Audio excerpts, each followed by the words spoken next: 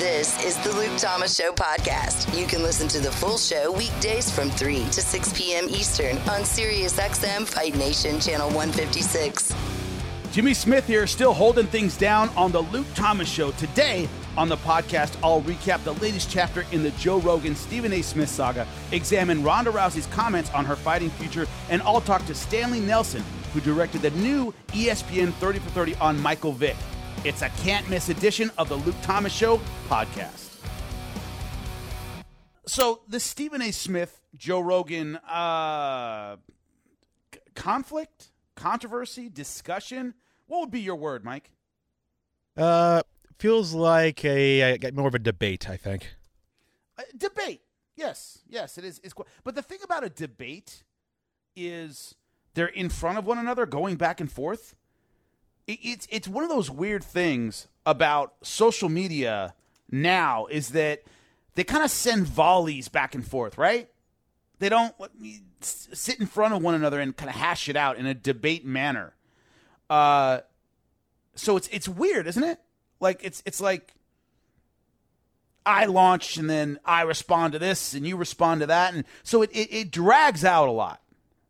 The only reason I wouldn't call it a debate is they're not really counting one another's arguments that much. It's pretty much a matter of opinion and credentials, which is just, I think the crux of the argument is credentials. Not so much what Stephen A. said as whether or not he is the person to say that. But if you haven't been following this, essentially what happened, I think everybody in MMA has been following it at least a little bit, but Stephen A. Smith said that Cowboy Cerrone, post his fight with Conor McGregor, that he gave up. That's kind of the crux of the argument. It wasn't that, he didn't fight a great fight or anything like that. I think any reasonably intelligent person could say Cowboy didn't fight a great fight. I think McGregor did fight a great fight, but Cowboy didn't offer a lot of resistance. But the line Stephen A. Smith crossed, it's pissed a lot of people off, myself included, is he said he gave up, which is a character judgment about Cowboy Cerrone that I don't think Stephen A. Smith, as a broadcaster, has the experience to say.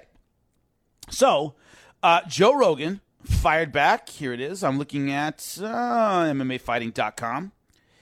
And anyway, so this is what Rogan had to say. I was upset. This is a quote. I was upset at Stephen A. Smith, and he made a video responding to me. This is on his podcast. Stephen A. Smith, I guess I should respond. You're a very entertaining guy. I like you a lot. I appreciate the props you gave me in that video, but you're wrong. Cowboy got effed up with those shoulders in the clinch. He had Conor's arms tied up, and they're in close spaces. Conor dips low and slams the bone of his shoulder into his nose. As in, it was more McGregor had a great fight than Cowboy had a bad fight, or that Cowboy gave up. That's the center of the whole controversy to me.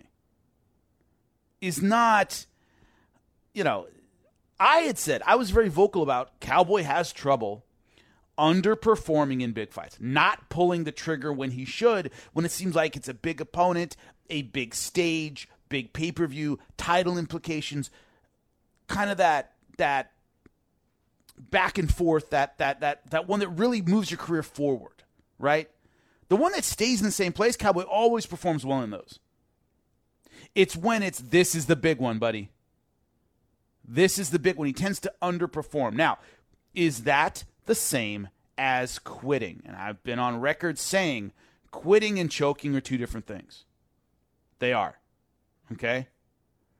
So, we're ready with the audio has switched over, my friend Mike? Yep, we're all set. We're good. See how nice I am? Luke would have just started yelling about that, probably. Just screaming and going off. I'm not Probably that guy. true. I'm just letting you know I'm not that guy. So let's hear from clip number 1 about him being entertaining but wrong. Let's hear it. Stephen A. Smith, I guess I should respond, right?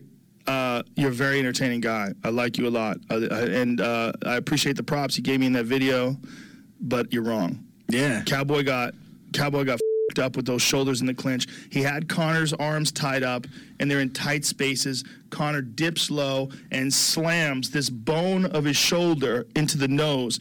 I see that. It's a good description of what happened. An unorthodox strike from an unorthodox position. Now, Cowboys history. Now, it's a double-sided history. I'll be the first one to say that. all his accolades, tough guy, most finishes, most wins, all these things, they're all true.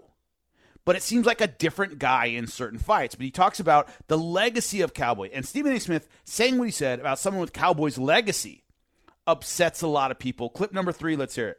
It's also who you're talking about. You're talking about a guy who has the most fights in the UFC, the most finishes in the UFC, the most head kick knockouts in the UFC, the most bonuses in the UFC. Cowboy is a fucking legend. He is as tough as they come. He's lost before. Every human can lose, especially you're fighting guys like Darren Till and Jorge Masvidal and these animals that he's fighting. He's fighting the cream of the crop, or Conor. And Conor literally broke his face. He broke his nose, and he broke his orbital bone. So Stephen A. Smith responded, and then Conor responded. And I seen that. Conor told him to apologize. Yeah. And Conor's right.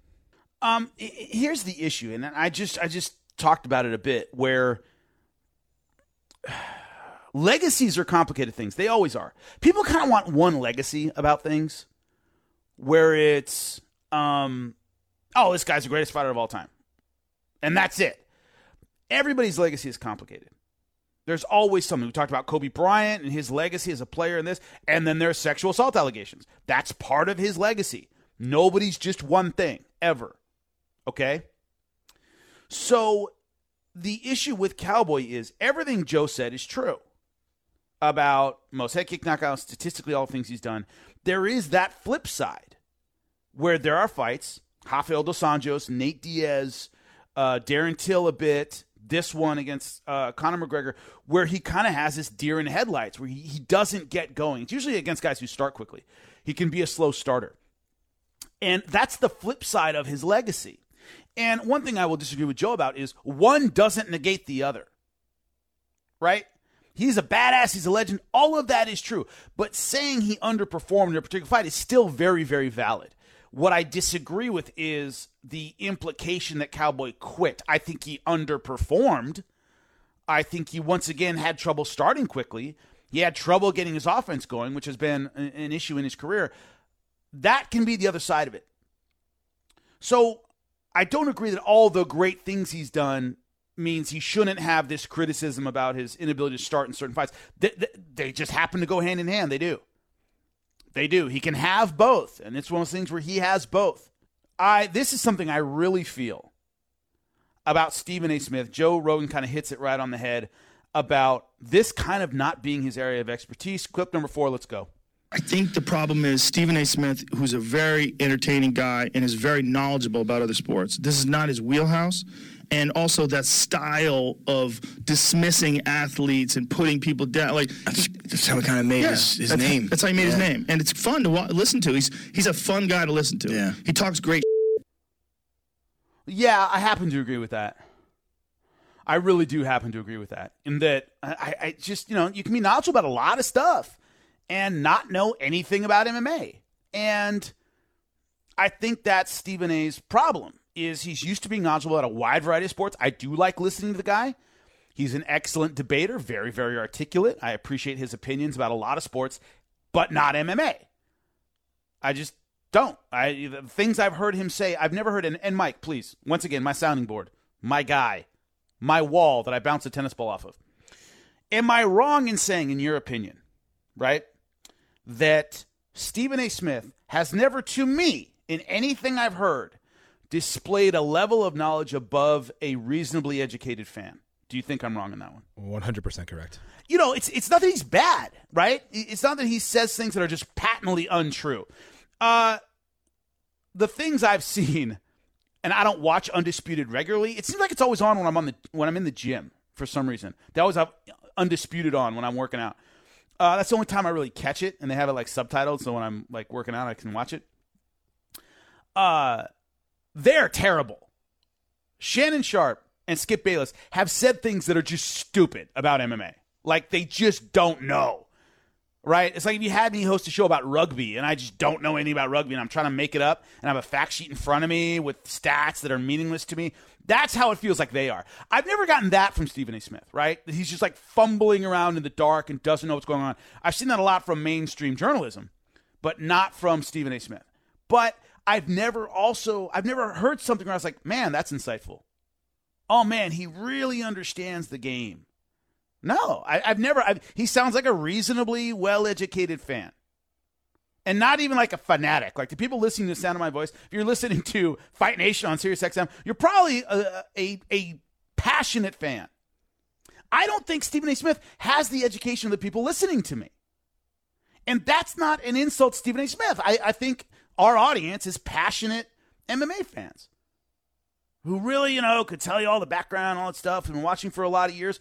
I just don't know if Stephen A. Smith is that guy. Maybe he is, but I've never heard anything from him that's made me go, okay, that's smart.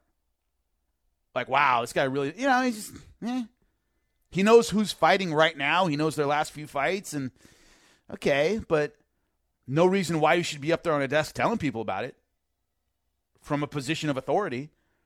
I want to be very clear. I'm not saying that Stephen A. Smith doesn't have the right to his opinion. He certainly does.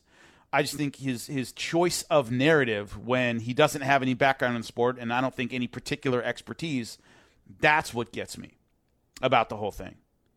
Excellent broadcaster. I don't know if I'd call him a journalist, but certainly an excellent broadcaster. I like his work. But does he know enough about MMA to say this guy quit? Because just in combat sports, that's a bigger deal. That's a bigger deal. Now, the article I'm looking at is from Fox Sports. He was on Ariel Helwani. He spoke on the issue. These are some quotes from him. I just thought to disagree with me would be one thing, but to act like I didn't even belong at the event because I have an opinion, the difference from yours, I thought that was a bit extreme and unfair. Once again, I think his issue is not that they disagree, but that he's making character attacks, essentially, on Cowboy. Smith added, I don't think Conor McGregor asked me to apologize because of what I said. I think Conor McGregor asked me to apologize because of how Joe Rogan reacted to it. Because like Joe Rogan, Conor McGregor was protecting the sport. What they need to come to the realization of is this. I am not you guys. I don't pretend to the aficionados. I don't know if it's a typo. I don't pretend to be, I imagine, the aficionados that you guys are. I'm new to this. I'm not pretending to be some MMA aficionado, but I do know fighting. I do know what I'm watching, and I am entitled, based on my 25 years in this business, to espouse a point of view based on what I saw. I'm not going to apologize one bit. I think they're protecting the sport, but I've got news for them. I protect the sport too because I love it. And I've been blessed and fortunate that when I'm part of something, people usually watch, and I contribute in a positive way to uplift the sport. That's a common theme I've been reading is, boy, a lot of people watch Stephen A. Smith, so it's good for the sport. I think anybody who isn't an expert in the sport up there talking about the sport, giving opinions that involve someone's character is bad. I don't care if people are watching. I think it's the other way around. People are watching, so Stephen A. Smith is there. I didn't see him at shows in the early days. I never saw him at a local event in California. Right? He's there because it's big. It's not big because he's there. If it weren't already big, Stephen A. Smith wouldn't be there. So the idea that he's bringing eyes to it, the eyes are there, and so Stephen A. Smith is there. I think they're getting it backwards, in my opinion. And Stephen A. always does this. I'm not an expert. Well, then why are you there? You're on a desk with people who've been in this sport for 20 years. I'm not an aficionado. Then, all right, then give that spot to somebody else. That's what gets me. And a lot of people, by the way, I have to say this, have equated my leaving the UFC with him being there, that I was somehow replaced by Stephen A. Smith. He's a representative of ESPN. He doesn't work for the UFC. I worked for the UFC, not ESPN. He works for the network partner. It's a different thing. He doesn't do commentary. He came from the other side. So it's not the same thing. My point is, if you're up there at the desk in a position of authority, you should have authority. You should be an aficionado. You should have expertise. And I haven't seen that from Stephen A. Smith. If you don't know SiriusXM, then listen up. Commercial-free music plus sports, comedy, talk, and news. They have it all. A lot of people think you need a car to enjoy SiriusXM, but you don't. You can listen outside the car. Right now, you can get your first 3 months of SiriusXM outside the car for free. Just go to SiriusXM.com/Luke Thomas. to see offer details, and to subscribe. You can listen on your phone, at home, and online. That's SiriusXM.com/Luke Thomas. Offer available to new SiriusXM streaming subscribers. SiriusXM, no car required. Ronda Rousey. Every day people tell me to fight again, but it's no longer a priority in my life. Right? Here's a quote from her. There's not a day that goes by that people aren't telling me to fight. Ronda said on her YouTube channel.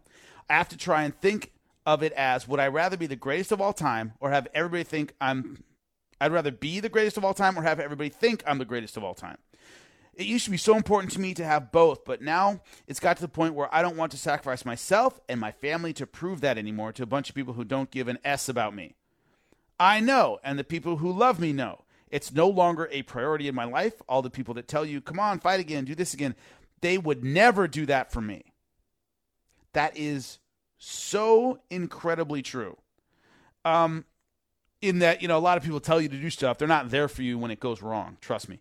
It's hard when everyone around you, the value they have for you is how you fight. And how they see you is how you fight. And the only thing they have to offer is how you fight. That they think you have to offer is how you fight. Rousey explained, it was actually my husband that taught me I'm so much more than a fighter. I don't have to fight myself into the ground to prove that I'm the greatest of all time when I already know that I am. That's something I really had to deal with stepping away from the UFC, was finding my identity without it, because I got lost in it. It's tough because you're with these people and you're like, oh my God, I have to live this journey with you. This is amazing. And then you see some of these Bellator fights and you're like, oh my God, this person's still going. I can't watch it. It makes me sad. Little dig at Bellator there. I think that's a very healthy attitude to have. I do. I said a million times, fighting's a terrible hobby. It's a terrible hobby. Either you are 1,000% committed to it, or it's terrible for you. Can't do it part-time. It's 24 hours a day. I remember this guy, a fan, kind of, walked up to Colby Covington during some media thing, was like, hey, man, I want to be a fighter. What would you tell me? And Colby kind of dropped the act for a minute and gave a really real response. And he said, dude, it's a 24-hour-a-day, 7-day-a-week job. Can't do it part-time. It's about diet and commitment and dedication and constantly training and constantly working and constantly improving. And when you're not in that, it's over. And that's a very mature statement from Ronda Rousey. It's not in me like it used to be. It's not in there. And defining yourself by what you do for a living, that is across the board, everywhere. Now imagine being a world-famous representative of what you do for a living, where people see you and that's all they think. And then not doing it anymore. That's a tough thing. What are you when you're not that person? That's what you spend all day doing. Got to find a new identity, and it breaks down a lot of athletes, not just combat sports athletes, not just mixed martial artists, athletes, period. And I think a lot of people, because of the way she left the sport, want to see her come back and do something. I am not among them. I do not. I'm not a big fan of comebacks. The way I see it, personally, is when fighters come back, you're saying, I'm going to get further than I was in my prime. If you aren't going to get further than you did in your prime, what are you going to do in this second act? Right? Are you going to get that far again? Well, you already got there. What are you coming back for? What are you going to show? What are you going to prove? I'm just not usually a big fan of comebacks in any capacity. Ronda Rousey right now, Nunes destroyed her. She's still champ at 135. I don't think that fight ends any differently. It might be even worse now. I think Nunes has gotten better. I don't think there's anywhere for her to go. I don't think there's room for her at 135 or 145 in the UFC. She couldn't get away with fighting people underneath Amanda Nunes, make some money, and then get out. That wouldn't make any sense. What is she going to show now that she couldn't show before? But she went out on 2 bad knockout losses. And the one story we never got from her was the comeback. We never got that from her. We never got the rising up and overcoming. We never got Ali Foreman. We never got, any comeback at all. We kind of want that story a lot as fight fans. You're knocked down, you get back up again. GSP, biggest upset in MMA history against Matt Serra, comes back, wins the title, looks even better. We seem to want that story, and we never got it from Ronda Rousey. The one way I always say it about the end of her career, when she lost a round, the first time she ever lost a round, she never won a round again. She never won a round again. She never came back and showed anything better. Now, she's not required to, in my opinion, but it seems like a story and an ending people want. The Luke Thomas Show is your one-stop destination for MMA. If you're in a UFC title fight and you get finished in the first round, you lost. Sports. I cheer for loser teams. As well as pop culture and entertainment. No matter what Star Wars comes out, I'll just find a way to like it. No. The Luke Thomas Show, weekdays from 3 to 6 p.m. Eastern. On your home for combat sports. Sirius XM Fight Nation Channel 156 and the Sirius XM app. Now included free for most subscribers. He directed the Michael Vick 30 for 30. Man, what a fascinating story. We have him now, Stanley Nelson, director of the Michael Vick 30 for 30. Thank you so much for joining us, Stanley. How you doing? I'm doing great. Thank you for having me on. I have so many questions just as a fan, lifelong football fan. But I know about the Michael Vick story what a regular fan knows. I mean, I don't have any particular insight. What surprised you as a filmmaker when you went in to direct this? What did you learn that kind of surprised you about the whole situation? Well, I mean, I think it's such a complicated story, the ins and the outs of the story. I think one of the things that's really surprising in the film is that, Mike is perfectly honest about it and incredible in his honesty, but also two of the guys who went to jail with him and were part of Bad News Kennels, which was their dogfighting operation, are in the film and talk really for the first time, and they're very surprising. I won't say more. You got to see the film, but they're surprising in their remorse and sometimes their lack of remorse. What drew you to this project? Was it something you were passionate about? Did you have any particular connection to any of the subjects? Why you? Why were you telling the story? Well, I've made a number of historical documentaries, and this, especially about the African American experience. And I was talking to ESPN about possible projects, and we came up with the idea of Michael Vick, and I just jumped on it because it's so much more than a sports story. I mean, it's a great sports story, but there's so much more in it. There's the whole idea of the criminal justice system and the way different people view it, the idea of dogs, how we look at dogs, the idea of race and football and so many other things that made the story much more complicated than just a simple sports story. I mean, as a sports story, it's great, but there's so much more to it too. Were you surprised, and I was personally surprised, the redemption angle of Michael Vick in real life, about him coming back into the league and how much time he had to spend off? Is it surprising to you, as I said before you came on air, who gets a pass and who doesn't, and what fans will forgive and what they won't? As a fan, as a filmmaker, is that something you found interesting when filming this story? Yeah, I mean, I found it surprising. I mean, in some ways, as you, I knew what the general fan knew. I knew that Mike had made a comeback and apologized. I was surprised at how sincere he is and how sincere he has been, and the lengths that he has continually gone and still goes to fight against animal cruelty. After he kind of doesn't have to. And so I was really surprised at his sincerity, but I was also surprised and still am surprised at the level of vitriol that some people have, the unforgivingness for some people who will never, forgive Michael Vick. And in some ways, I find that continually to kind of be surprising. We're talking to Stanley Nelson. He was the director of the Michael Vick 30 for 30. It's on tonight on ESPN at 9 p.m. Eastern. Now, when you came into this as a director who had cover the African American experience, but the connection to football. How much was this a learning experience about the game and his rise and what he did on the field? How much of that was that, or was it more of a human story to you? It was both. I mean, you know, I'm a sports fan, a football fan. You know, so I mean, I know, you know, a little bit about football. I'm, you know, yeah, I'm no coach, but I know some a little bit about football. So you know, it wasn't like I had to learn the rules of football. But you know, I mean, it's also, you know, continually thrilling to see Mike Vick play.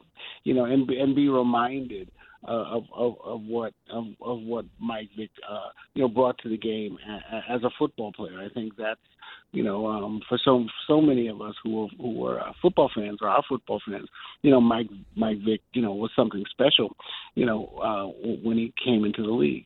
But you know, I think that it's important that the film, you know, is kind of warts and all. I mean, you know, we don't shy away from the dog fighting. The film is in two parts. So the first part is tonight, and then the next part is next Thursday. And you know, we asked him everything we wanted, and he answered. There was not anything that he refused to answer.